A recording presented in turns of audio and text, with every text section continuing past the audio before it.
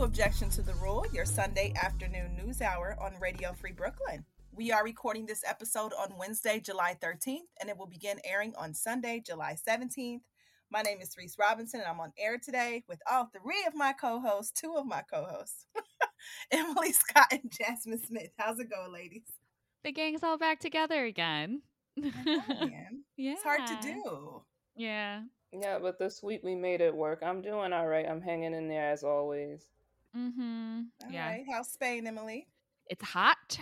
I am physically and emotionally drained, but I went to the beach on Sunday, and it was the first time I'd gone where like the water had warmed up enough and it was so hot that it was like the most refreshing.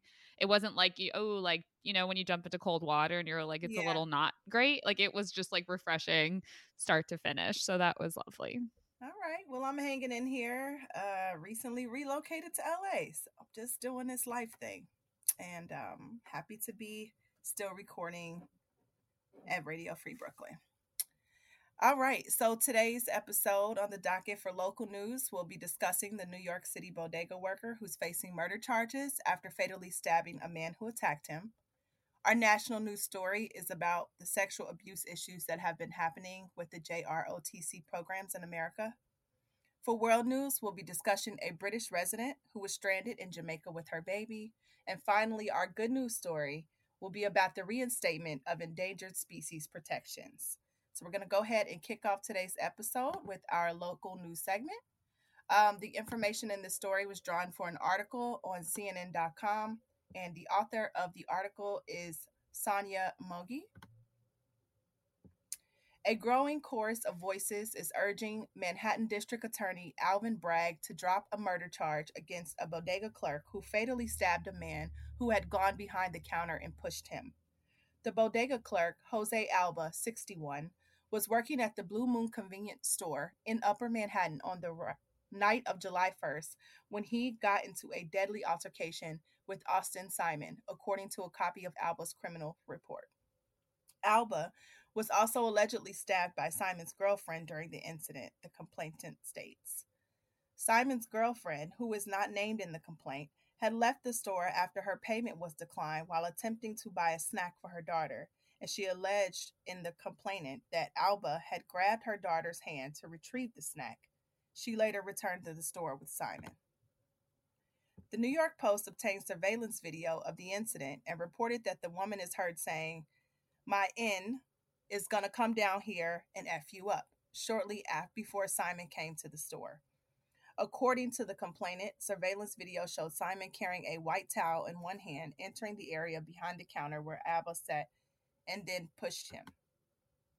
Mr. Simon then put the towel in his pocket and attempted to steer the defendant out of the area behind the counter, but the defendant picked up a kitchen knife that was stashed behind the counter and stabbed Mr. Simon in the neck and chest at least 5 times.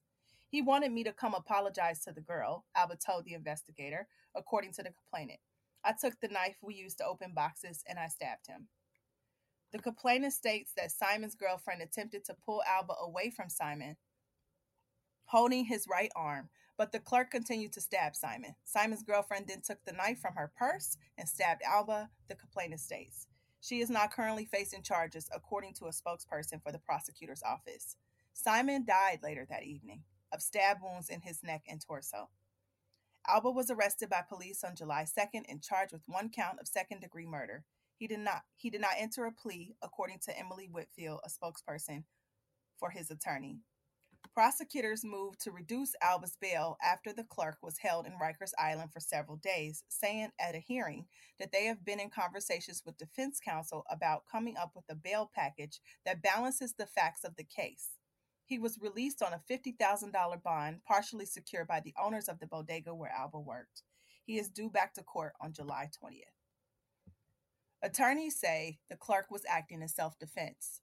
Alice Fontier, managing director of Neighborhood Defender Service of Harlem, which offers legal services to the community, is representing Alba, said in a statement to CNN that Alba was defending himself during the incident.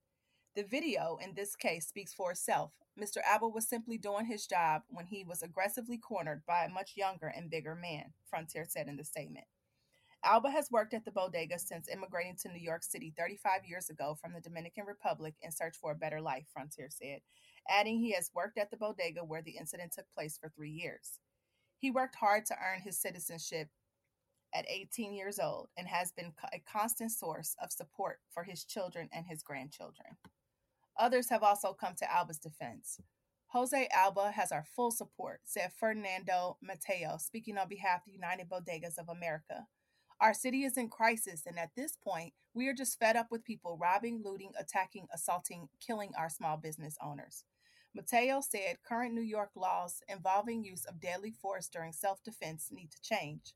On Tuesday, he and other bodega advocates met with DA Bragg to urge him to drop Alba's murder charge. Mateo said afterward he felt pleased on how the meeting went. We're very hopeful that Jose Alba's case will be dismissed and he will be dropped by the district attorney. Doug Cohen, spokesperson for the district attorney, issued a statement after the meeting. We welcome the opportunity to discuss how we can work together to promote safety on our streets and in our workplaces and look forward to continuing these conversations, he said. New York City Mayor Eric Adams has voiced support for Alba too, saying that after he saw surveillance video in the incident, he felt that Alba was being attacked and we need to factor that in when we make these decisions, in a July 8th radio interview. Adams said that while the NYPD made the arrest, it is ultimately up to the DA to decide whether to go forward with charges. DAs have a non-mandate. No one can mandate how they determine to prosecute a case, and my role is never to interfere with the police. I've never called the police since to tell police to make an arrest or not to make an arrest. I don't do that. It's independent. The DAs are independent. My role is a very clear one. Criminal defense attorney Jeffrey Lichman told CNN that under New York state law, a person can only use deadly force to defend themselves if they have reasonably believed the person they're defending themselves from is about to use deadly force. The law also states that a person using deadly force to defend themselves has a duty to retreat from a threat. The reason they arrested him was because their position was that the defendant was not facing deadly force, Lichman said. While Lichman understands why Alba was charged under New York state law, he believes no reasonable juror would convict Alba in the case. So I'll stop right there. This is an interesting topic, I thought, just because, we haven't really talked about the issue too much of self-defense on the show. And the video is very clear, just trigger warning if you do watch it. It's disturbing, of course. But I can honestly say if my life was being threatened, I would do everything to save it. So this is a very contentious topic. Obviously, there's been a lot of crime in New York City, much more in recent years, and things happening in bodegas and small stores. This has been on the increase. What do you guys think? I also saw the video, and because when you mentioned them, like, yeah, I didn't remember the names, but I did watch the video, and I don't. My feeling is that if you approach someone with the intent that you're going to threaten, intimidate, hurt them, you need to be ready to meet God, because like you don't know what they might do to you. But I think from watching the video, they assumed, they miscalculated because it was an older guy. Yep. They thought like, oh, like, yeah, you can jump behind the counter, and he was really like, I thought he was gonna do something, and the man couldn't get away. And I'm not saying that he had, like, I do think that he went too far as like how much he's standing, but in the heat of the moment, I'm like, it is what it is, man. It's unfortunate. It didn't have to escalate like this. I will say, if it's true that Alba snatched the snack from the child's hand, that was unnecessary and probably escalated the whole thing to like, now you're doing that to a child. But you can't be jumping bad at people and think they're just going to cower and be like, oh, you don't know what people have on them, what they may have been through. So if you get out of line that way, that's the chance that you take. It's unfortunate it ended like this. Yeah. Yeah, I haven't seen the video. I didn't know about this. Very intense, very scary. I pretty much agree with what Jasmine said. I think that I'm a big fan of de-escalation, but also like as a woman, I I am always going to assume that if I feel threatened, like it's like fight or flight, right? Like I'm Mm-hmm. like, Yeah. and I know that this is not like a man and a woman situation, but it's still like when there's that sense of danger, you like, and it seems like it's pretty clear that there was threats happening, and there's no way of knowing how it could have escalated for the bodega manager, the cashier, so he had to make a choice to protect himself. And again, like, yeah, maybe he got carried away, but yeah, it is unfortunate, whenever someone loses their life, but more than unfortunate, but it's still, yeah, like if I can't escape, I'm gonna defend myself. I'm not going to ask like, oh, are you serious about your threats, right? Like, I'm not going to take Right. the time to do that. And you don't have the luxury because there's Yeah. also like a dynamic at play. Like Yep. you're talking like as a woman, if you have a much bigger person, Yep. the thing you have to do has to be proportionate to like their ability to hurt you. Mm-hmm. It's not like he could have won like a regular fist fight with this man. And Yep. that's why the girlfriend said that. She thought, and mind you, from what I saw, his girlfriend was white, talking about my N-word is gonna come back here. And I'm like, see, what was that about? Yeah. You thought that was his job to be like, oh, like he's gonna scare you and I'm gonna order him to do this to you. Like it was just all kinds of messed up. Yeah, there's a lot of dynamics going on there. Yeah, I'm like, Yikes. what you think an old man is gonna do in the middle of the night by himself? Just let Yikes. it happen? Like just lay down and be like, okay, like what? Yeah.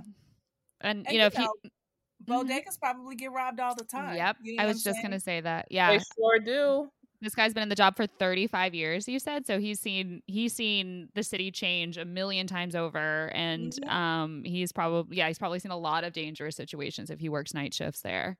And came from the DR, like he's an immigrant. I'm sure he saw some shit back home. Right. You got to be ready to do what you have to do to defend yourself and be aware at all times these days because people are on edge. Everybody's more on edge. Like it's nothing to play with thinking you can just jump at somebody like that and it's just gonna go the way you think it's gonna go. Like she put a battery in his back. And unfortunately, that man, instead of telling her to calm down, or instead of him being like, "Oh, let's just get doing out of something here with a snack," like he wanted to puff up his chest and be like, "Oh, I'm gonna," which was foolish because he could have went to jail for that alone. Yeah, that's what I was thinking. Like the fact that she hasn't been charged with anything, I think that's didn't gonna she change. stab the man too? Yeah, she stabbed him too. She had a knife in her purse. She stabbed the bodega man. Yeah. Oh. Yeah, she stabbed him too. So the fact that she hasn't been charged, I think there's more to happen to this case. It did wow. On July 2nd, and he goes back to court on the 20th. But according to this article, which was published, updated today, she has not been charged with anything, which I think is awkward, But 2 men of color, one facing going to jail for self-defense, the other one dead. And she's just going about like, come on now, over a snack, and it had to blow up to all of this. Like this did not have to get to this point at all. Exactly. From snatching it from the child, that was unnecessary. Sicking your black boyfriend on this guy because you think that's gonna do something, that was unnecessary. To now me, it's like an accomplice to assault, or something like that, because she helped out. So yeah, you said I'm gonna send my man to come F you up. What you think the man thought that meant? Exactly. He probably was on defense from the moment she walked out the store, So yeah, it'll be interesting to see what happens here, and how these laws, if something does happen, may change or just happen to come into the forefront. Because I noticed this, I didn't even know there was like a unionized bodega worker organization, but it sounds as though they're very serious about protecting their own. And this is a problem that, we have never really talked about. You don't really hear about them coming together as a collective in regards to how their business is managed or protected. So just an interesting thing. Bodegas are everywhere in New York City, and I'm sure that anyone who works in them is probably really affected by how this case will go. Yeah, and like Emily mentioned about women using self-defense, the way these laws are so backwards. Sometimes it's like Mm-hmm. you get punished for defending yourself more often than the other person. It's like the Yeah. only good victim is a dead one. Yeah. Unless you're And in Florida, but even then, it's like even then, if that you're black white. lady got sent away because she shot a warning Yep. shot and the man was trying to kill her. Yep. It's Mm. really ass backwards, you know. It's like you're Mm-hmm. only in the right if you end up being a murder victim. Mm-hmm. But if you actually fight it off, then, you know, you gonna get sent up. It's just Mm-hmm. backwards. It is. It really is. So, interesting. We'll be on the lookout for the results of what happens in this trial. So, we're going to go ahead and hop into our first music break of the day. This track is called The Devil is Human, and it's by an artist named Aurora. We'll be back. Father, don't blame us for trying to live, for trying to love, for wanting more. Father, don't blame us for trying to bleed like real human beings and nothing more.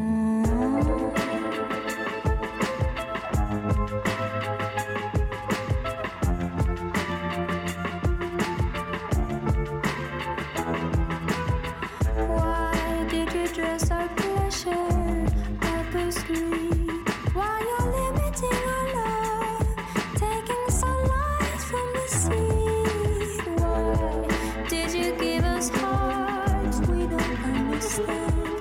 Like an apple in our hand that you never let us have. And I hear you don't like it, I don't care if you don't. Father, don't blame us for trying to live, for trying to love, for wanting more. Father, don't blame us for trying to bleed like real human beings and nothing more.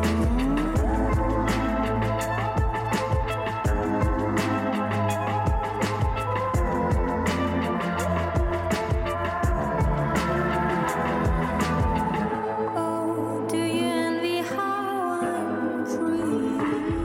How life is real, running barefoot through the fields. How does it hurt how I don't look at you with fear? Do you like to watch me kneel? 'Cause the way it makes you feel, and I hear you don't like it, I don't care if you don't. Father, don't blame us for trying to live, for trying to love, for wanting more. Father, don't blame us for trying to bleed like real human beings and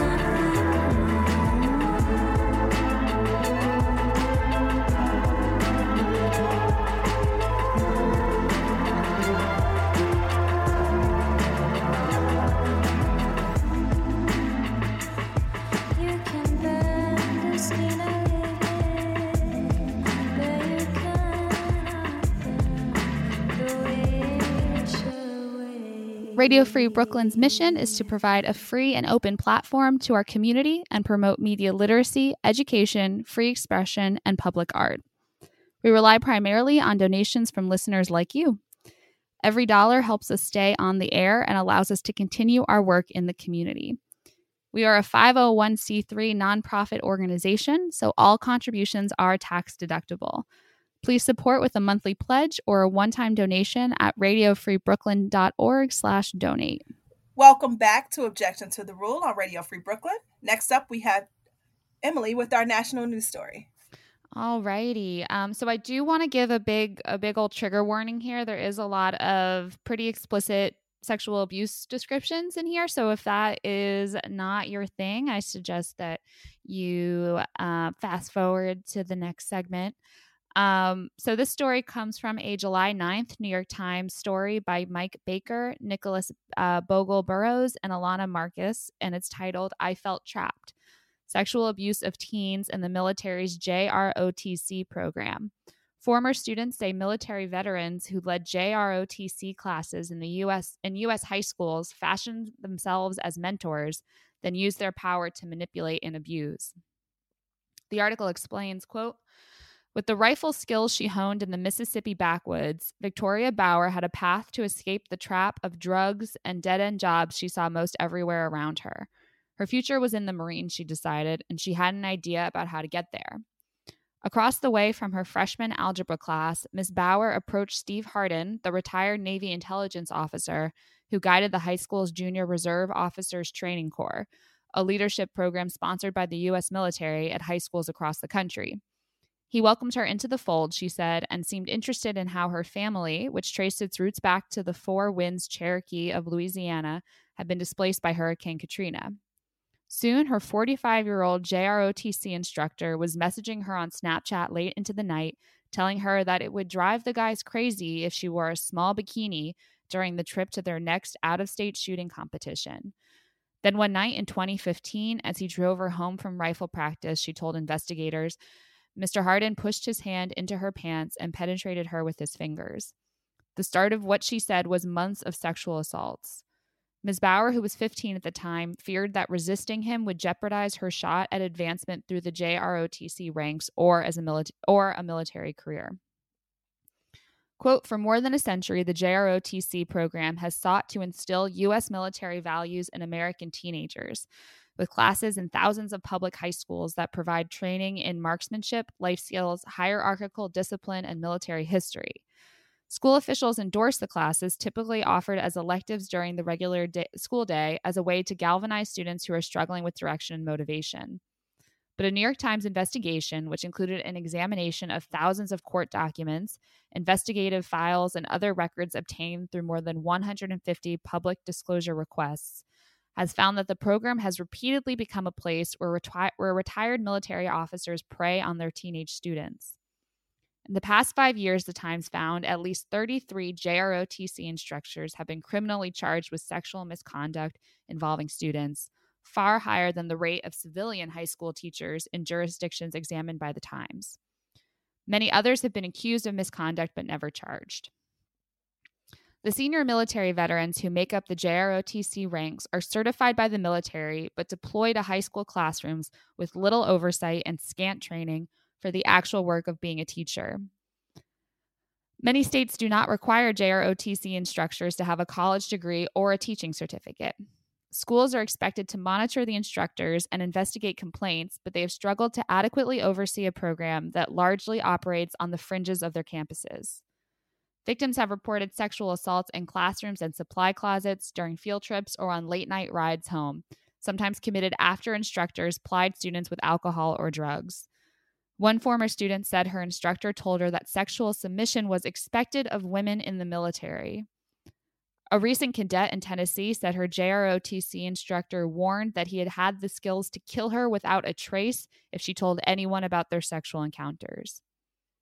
In Missouri, a student said she was forced to kneel at her instructor's bedside, blindfolded with a gun to her head.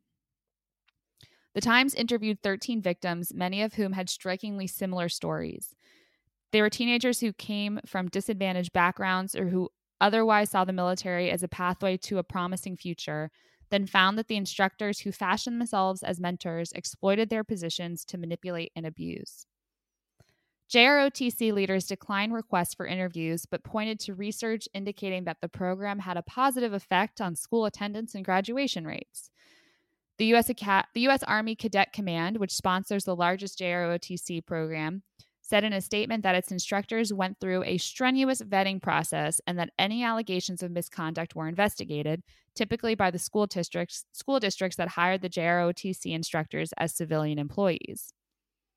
Founded during World War I, the JROTC program has grown to serve 500,000 teenagers each year in classes aimed at promoting civic responsibility, leadership, and skills such as handling a weapon.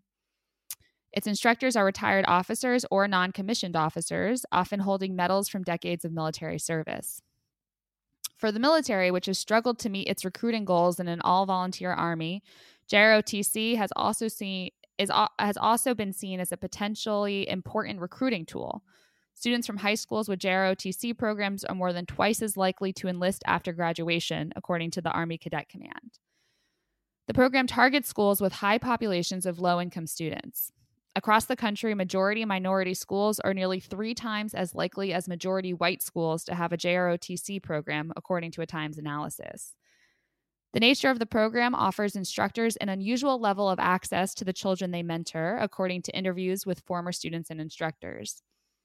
It often operates with its own classrooms and facilities, and students frequently are asked to participate in after-school, weekend, and out-of-state activities, where instructors sometimes violate district rules by communicating with students on personal cell phones or driving them in their own vehicles. The weak oversight has allowed some instructors to engage in repeated misconduct. At least 7 of those who have been criminally charged had already been flagged for previous allegations of misconduct but were allowed to stay on the job. Quote, "There's so much faith and confidence and trust that goes into these instructor positions," said Joe Williams, a former Marine gunnery sergeant who worked as a JROTC instructor in Mississippi and Kansas for 6 years, and who was the first to raise concerns about Mr. Hardin with school administrators. "We've got these individuals who use that trust as a cloak." Quote, "In the case of Ms. Bauer in Mississippi, other concerns about Mr. Hardin's conduct had emerged months before she came forward." Mr. Williams, the JROTC instructor who reported him, recalled in an interview that Mr. Hardin had made a lewd comment to him about a student in the bikini. Then, when some students came to him with a report that they had seen several concerning text messages that Mr. Hardin had sent to a female student, Mr. Williams said he brought the issue to school administrators. But he said he faced intense blowback. One of the longtime leaders in the school's JROTC program, he recalled, accused him of failing to follow the chain of command by going to administrators instead of trying to resolve the complaints with Mr. Hardin directly. School officials did not respond to requests to discuss the case, but court records show that a police investigation ensued.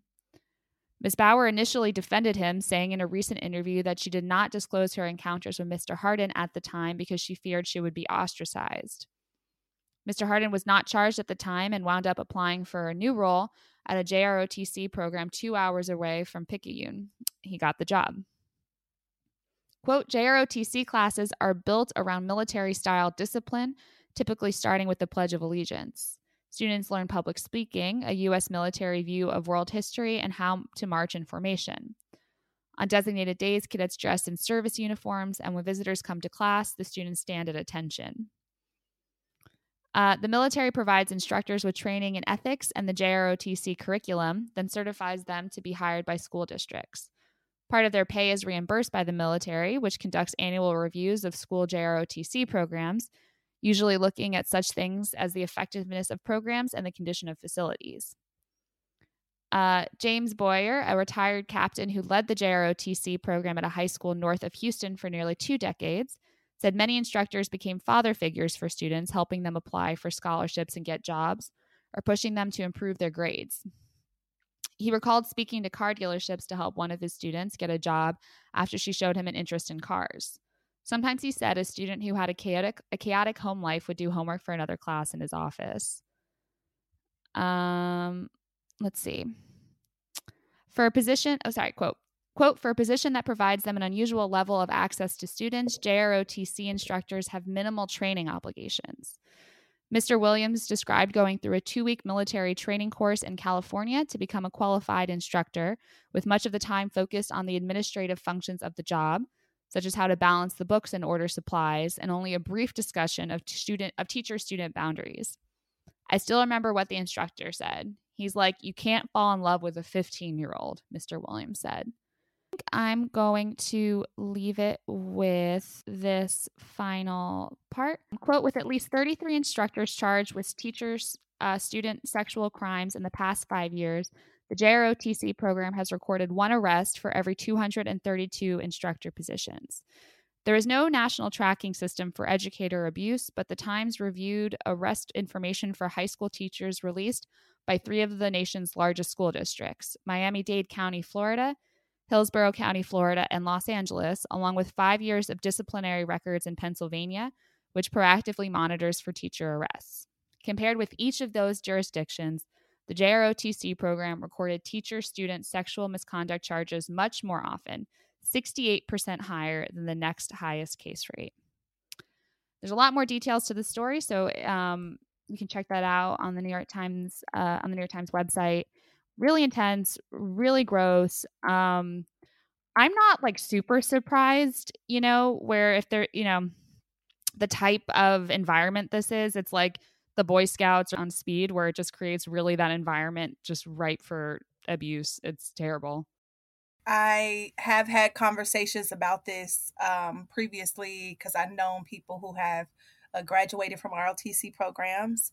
And in the past, we don't really get to hear much about what's happening in the Army, in the military, and the armed forces for situations like this too much. If it's swept under the rug there, imagine how much is swept under the rug for a high school program.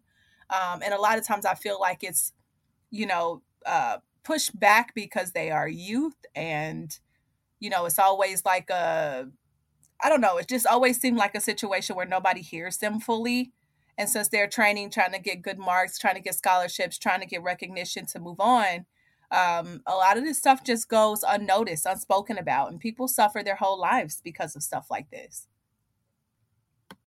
Yeah, when I know that the JROTC is focused on people who are minors, but listening to this, it reminded me of that. There's a documentary by Kirby Dick called "The Invisible War," and if you haven't seen it, I highly recommend it. It's on HBO Max streaming. It's also on Amazon Prime, but it's about the pervasiveness of sexual assault and abuse within the U.S. Armed Forces.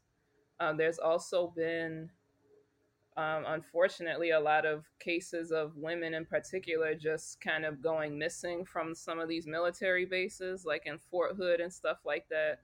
So it really seems like this is a problem, like from these training programs, like getting kids almost acclimated to that type of treatment being normalized. And, if this is happening within the ranks of these armed forces, imagine what it's like if these people are then going on to, foreign countries as an invading like force, and what they could be doing, what they definitely are doing to people that live in the country, if they're doing this to their fellow officers or to children that are somewhat in their care. It's incredibly disturbing. And particularly with all of this quote unquote groomer panic that comes out of like trying to demonize queer people. It's like a lot of these people pushing that narrative need to look in a mirror at the types of things that they allow to go on within some of these organizations, because it's unacceptable. Yeah, and one thing I think that really stood out to me in the story was that one former student said that her instructor told her that sexual submission was expected of women in the military. Like, it's so pervasive, and Oh my gosh. yeah, like it's Yup. and it's like it's not only is it happening, it's happening to a degree that it's at least openly, whatever mentality exists there, it's just like accepted to a certain degree and then used to further abuse on others. Yeah. And they're not even subject to the same laws that you and I are subject to. Mm-hmm. It's like they have whatever their military court is, and a lot of that stuff, like Reese said, gets brushed right on under the rug. Mm-hmm. And, it's forgotten about, but sexual violence is 100% a part of war. There's all these stories coming out of what's happening in Ukraine right now. It happens whenever you have an armed conflict. So as awful as it is, as what he said, he didn't lie. It's a part of the culture. It's so normalized. It's really gross. I feel terrible for these children, because, what an age to have something like that happen to you from a person you think you can trust, or people that, in the community might respect them or whatever. Like, who can you go to? Very important story. Thank you so much, Emily, for bringing this one to the table. So we're going to go ahead and take another music break before hopping into our world news story. The next track is called Red Pill and is by E Swerve. We'll be right back.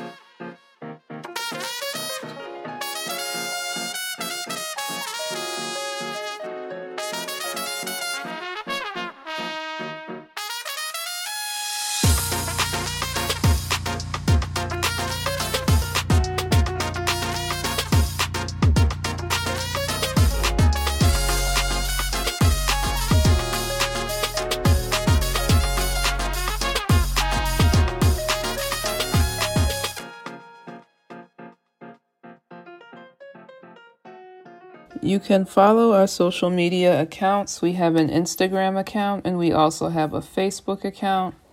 Our Facebook page can be found at facebook.com/Objection Radio Free BK.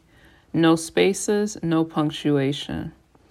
Our Instagram account is at Objection to the Rule. Again, no spaces, no punctuation marks. Welcome back to Objection to the Rule on Radio Free Brooklyn. And now we'll have Jasmine bring our world news story. Okay, so this information was in a recent Guardian article. It is about a British resident who was stranded in Jamaica after giving birth. The person who wrote the article is Diane Taylor, and it came out on July the 11th. A British resident who was stranded in Jamaica with her baby has been told by the Home Office the child can't come to the UK because he has an established life on the Caribbean island. Tiffany Ellis, age 28, has indefinite leave to remain in the UK, where she has lived since the age of 8. She gave birth to Zion Ellis on April 30th last year in Jamaica and has been trying to return to the UK ever since. In a letter of refusal of the baby's visa application, Home Office officials say the decision is justified by the need to maintain an effective immigration and border control and will not have unjustifiably harsh consequences. They add that the baby's life can continue as it is now in Jamaica with financial support from his mother in the UK. The Home Office refused Zion's visa application on December 22nd when he was almost 8 months old. Tiffany's husband, Zarin Ellis, age 38, and the couple's older daughter, Ziana Ellis, 5, are at a family's home in London, desperate to be reunited with Tiffany and Zian. Tiffany and Zarin traveled from their home in London to Jamaica in January 2020 to get married, accompanied by Ziana, their daughter. While the couple were waiting for the paperwork to come through for their wedding, COVID broke out and they had to stay in Jamaica as many parts of the world were locked down. They were finally able to get married on the island in August 2020. In September 2020, Tiffany became pregnant and was afflicted with constant vomiting, hyperemesis gravidarum, so severe that she was unable to leave the house. She hoped the condition would subside after the first trimester and booked a flight back to the UK for January 2021. But her condition worsened and she had to remain in Jamaica until after she gave birth. Last December, Zarin and Ziana returned to London so that Ziana could attend school. They had no choice but to leave Tiffany and Zian in Jamaica because of the Home Office visa refusal. "There's not a day goes by that I don't cry about this," said Tiffany. "My husband is my rock and he's holding everything together. The situation is so heartbreaking. How can I explain this to my daughter? She thinks I've abandoned her. I've never been apart from her before. Zion tries to hug his dad on the screen when we do video calls. I just want to get Zion home before his health worsens." Tiffany, her husband, and daughter are all devastated by the Home Office's refusal to allow the baby to come to the UK. Tiffany is particularly anxious because Zion has a kidney condition and specialist pediatric treatment for this condition is not available in Jamaica. The family's MP, Sarah Jones, the MP for Croydon Central, said, "My constituent and her sick child's treatment by the Home Office has been utterly unacceptable. After I raised their case, it took the Home Office nearly 4 months to even reply after I chased them multiple times." Karen Doyle of Movement for Justice, who is supporting the family, said, "This case highlights the casual callousness of the Home Office." Home Office sources said the documents they requested were sent in an unreadable format. A spokesperson said, "Upon further evidence coming to light, we agreed to reconsider this application in May. We are awaiting additional information, and once we receive it, we will consider the application fully." And just a quick update to this story that just came out today, and this is from the Jamaica Gleaner. Baby Zion was granted safe passage by the British High Commission in New Kingston shortly after the UK Guardian and Gleaner highlighted their plight. So after that article that I just read came out and there was public pressure on the Home Office, baby and mother have been allowed to come back to the UK and they are set to arrive on Thursday, July the 14th. So that's the end of the world story for this week. Wow. What a story. Well, that's unfortunate that they were stuck for so long. That's crazy, man. Mm-hmm. I couldn't believe That's that wild. they're like the baby has an established life in Jamaica. A Yeah. newborn? Without the parents? Exactly. That is disgusting. Yeah. Right. No, that's that's bizarre. And like the only thing, and maybe like the only thing I can imagine is if there was some like they thought it was a teenager or something. Like that's the only. But even then, it's like why would you separate a minor from their parent? Like there's no, Exactly. unless it's like they're already an adult. Like I can't. It's unbelievable. Yeah, and I'm glad it got resolved. Yeah. yeah, I'm glad, especially that given that the child has fragile health, it was urgent that he Yeah. be able to get back to his country where he could get the treatment he needed for his kidney. But this is also the same Home Office that was considering, I don't know if it fully went through, but we did a story a while ago about Shamira Begum, I believe, who was a British citizen, but they were trying to deport people who have never been to other countries before in their life, but as soon as they commit some type of a crime, they want to be Oh, yeah, I able to remember that. they want to deport them to like the parents' country of origin. Oh or my something. God. It's like there's a lot of xenophobia and racism also at play. 'Cause Wow. she's a permanent resident in Britain. I wasn't clear on if she is originally from Jamaica, perhaps, or something, but I find it hard to believe that if this were not a black family or other like visible minority, that they would even think to do that. But they have been deporting full-blown UK citizens, don't know nothing but the UK, have been getting sent, quote unquote, back to Jamaica Crazy. for a while now and just being That's left there. So terrible. yeah, but I'm at least happy that in this case there was a positive outcome for the baby. Yeah, Right. and you highlighting that public pressure is what helped to get that done is also, I think, really important too. Exactly. That's why it's important we do this work. And I'm happy that they were able to leverage their story to a point where it made it, they finally were able to get away and get back to their life. That's, that family was disrupted for all the wrong reasons. So, and go ahead with the good news, girl, because we need it. Alrighty, so I found this good news story in that Future Earth Instagram account I talk about every once in a while. I really like that account. And every Tuesday, they do a good news roundup that's specifically about climate change or just the environment. And the story comes from a July 5th article by Rachel Frazen in The Hill titled, Court Nixes Trump-Era Rules Loosening Endangered Species Protections. The article explains, quote, a federal court on Tuesday reinstated endangered species protections that were loosened under the Trump administration. Judge John Tigar, an Obama appointee, vacated the rules in question. Under the Trump rules, the Fish and Wildlife Service no longer provided the same protections to species that are considered threatened, those that are likely to become endangered, as they do for species that are endangered. The rules also would have allowed for the consideration of economic impacts in deciding whether to protect a species. Conservationists additionally raised concerns that the rules could limit the consideration of climate change. The Trump administration's changes faced significant resistance from environmentalists who brought the lawsuit.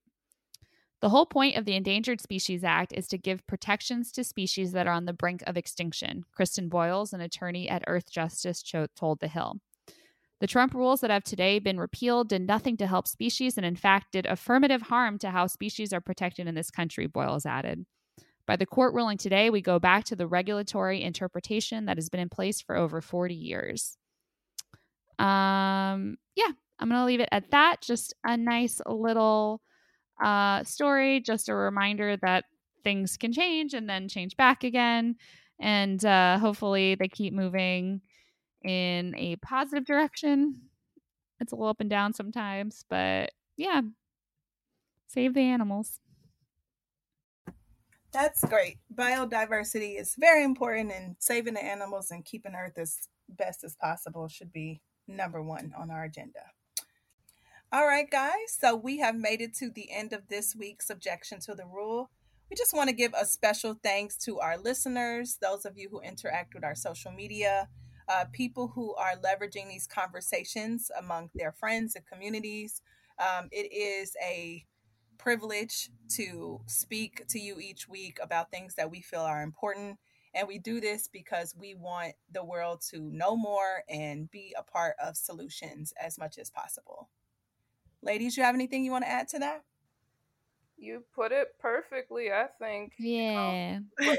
That's one of the highlights of my week is recording with you all, and it really, Aw. pushing ourselves and hopefully Yeah. challenging our listeners to also be curious about what's going on in the world around you, be an active participant in it and not just a bystander, because we Mhm. need that more than ever. But the first step is being knowledgeable and aware. Mhm. Yeah, and I like that we often talk about stories that aren't like the top of the headline front page stories, because I think that as much as we live in a world that's saturated with like constant barrage of news, I feel like it is always about the same stories day after day. Yeah. So just a reminder that, things keep happening, bad and good, beyond those stories. Not that they're not important, but that, there's a lot going on every day beyond those things. Yeah, because me, you, and Reese, we're not an algorithm. We're real people. Yeah. We're not like Exactly. some computer program telling you what to pay attention to, but like we put a lot of Yeah. thought into what we decide to talk about and how we decide to present it. So Yeah. thank you for listening. Thank you. All right, guys. And if you'd like to listen to any of our older episodes, you can check out our show page on radiofreebrooklyn.org or on Spotify. Keep listening for more independent Brooklyn media. The final track of the day is Back to Life by the Sunday Service Choir. We will see you next week. Bye. Bye, Bye. everybody. What's going on? Steady, are you ready? Are you ready? What's going on? What's going on? Cold, fresh air, feel the melody that's in the air. Oh yeah. So high we can see the ground. How sweet the sound. We live and live in the top of the sky. There's no more room for anything more. We state your name we proclaim. Oh, oh, oh,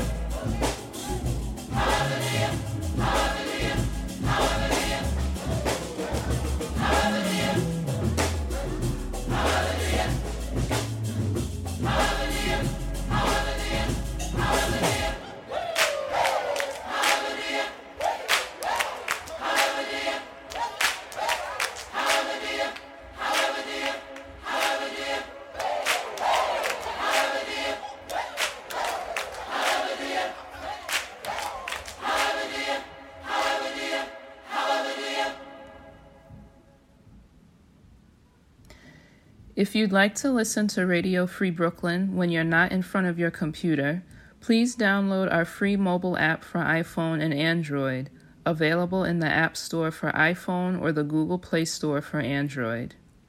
Also, please be sure to subscribe to our monthly newsletter for the latest news about new programming and upcoming Radio Free Brooklyn events. You can sign up at radiofreebrooklyn.org/newsletter. Zombie, oh zombie. Zombie, oh zombie.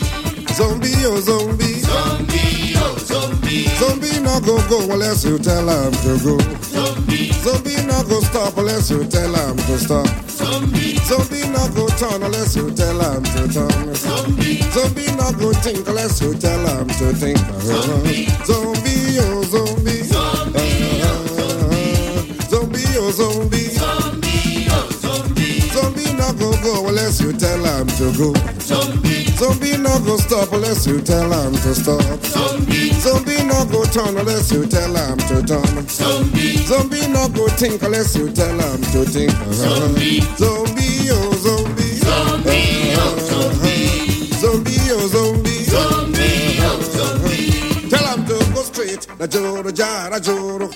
No break, no jam, no sense. Na joro jara joro. Tell him to go kill. Na joro jara joro. No break, no jam, no sense. Na joro jara joro. Tell him to go quench. Na joro jara joro. No break, no jam, no sense. Na joro jara joro. Go and kill. Go and die. Go and quench. Put up all the verse. Go and quench. Go and kill. Go and die. Put up all the verse. Go and die. Go and quench. Go and kill. Put up all the verse. Joro jara joro. Zombie when I one way. Joro jara joro. Zombie when I one way. Joro jara joro. Zombie when I one way. Joro jara joro.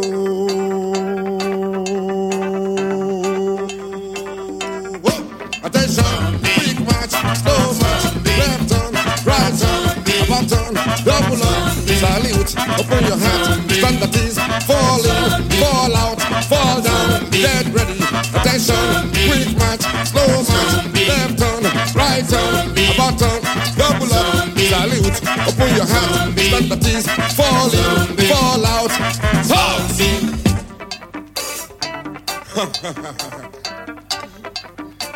Order.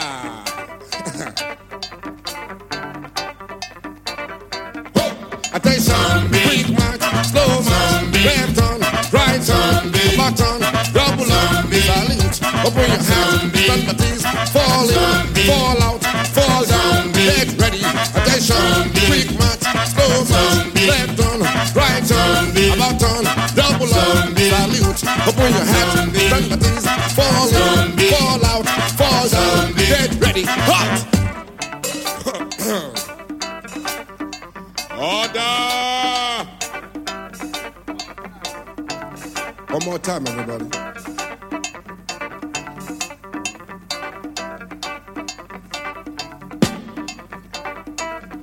Attention, quick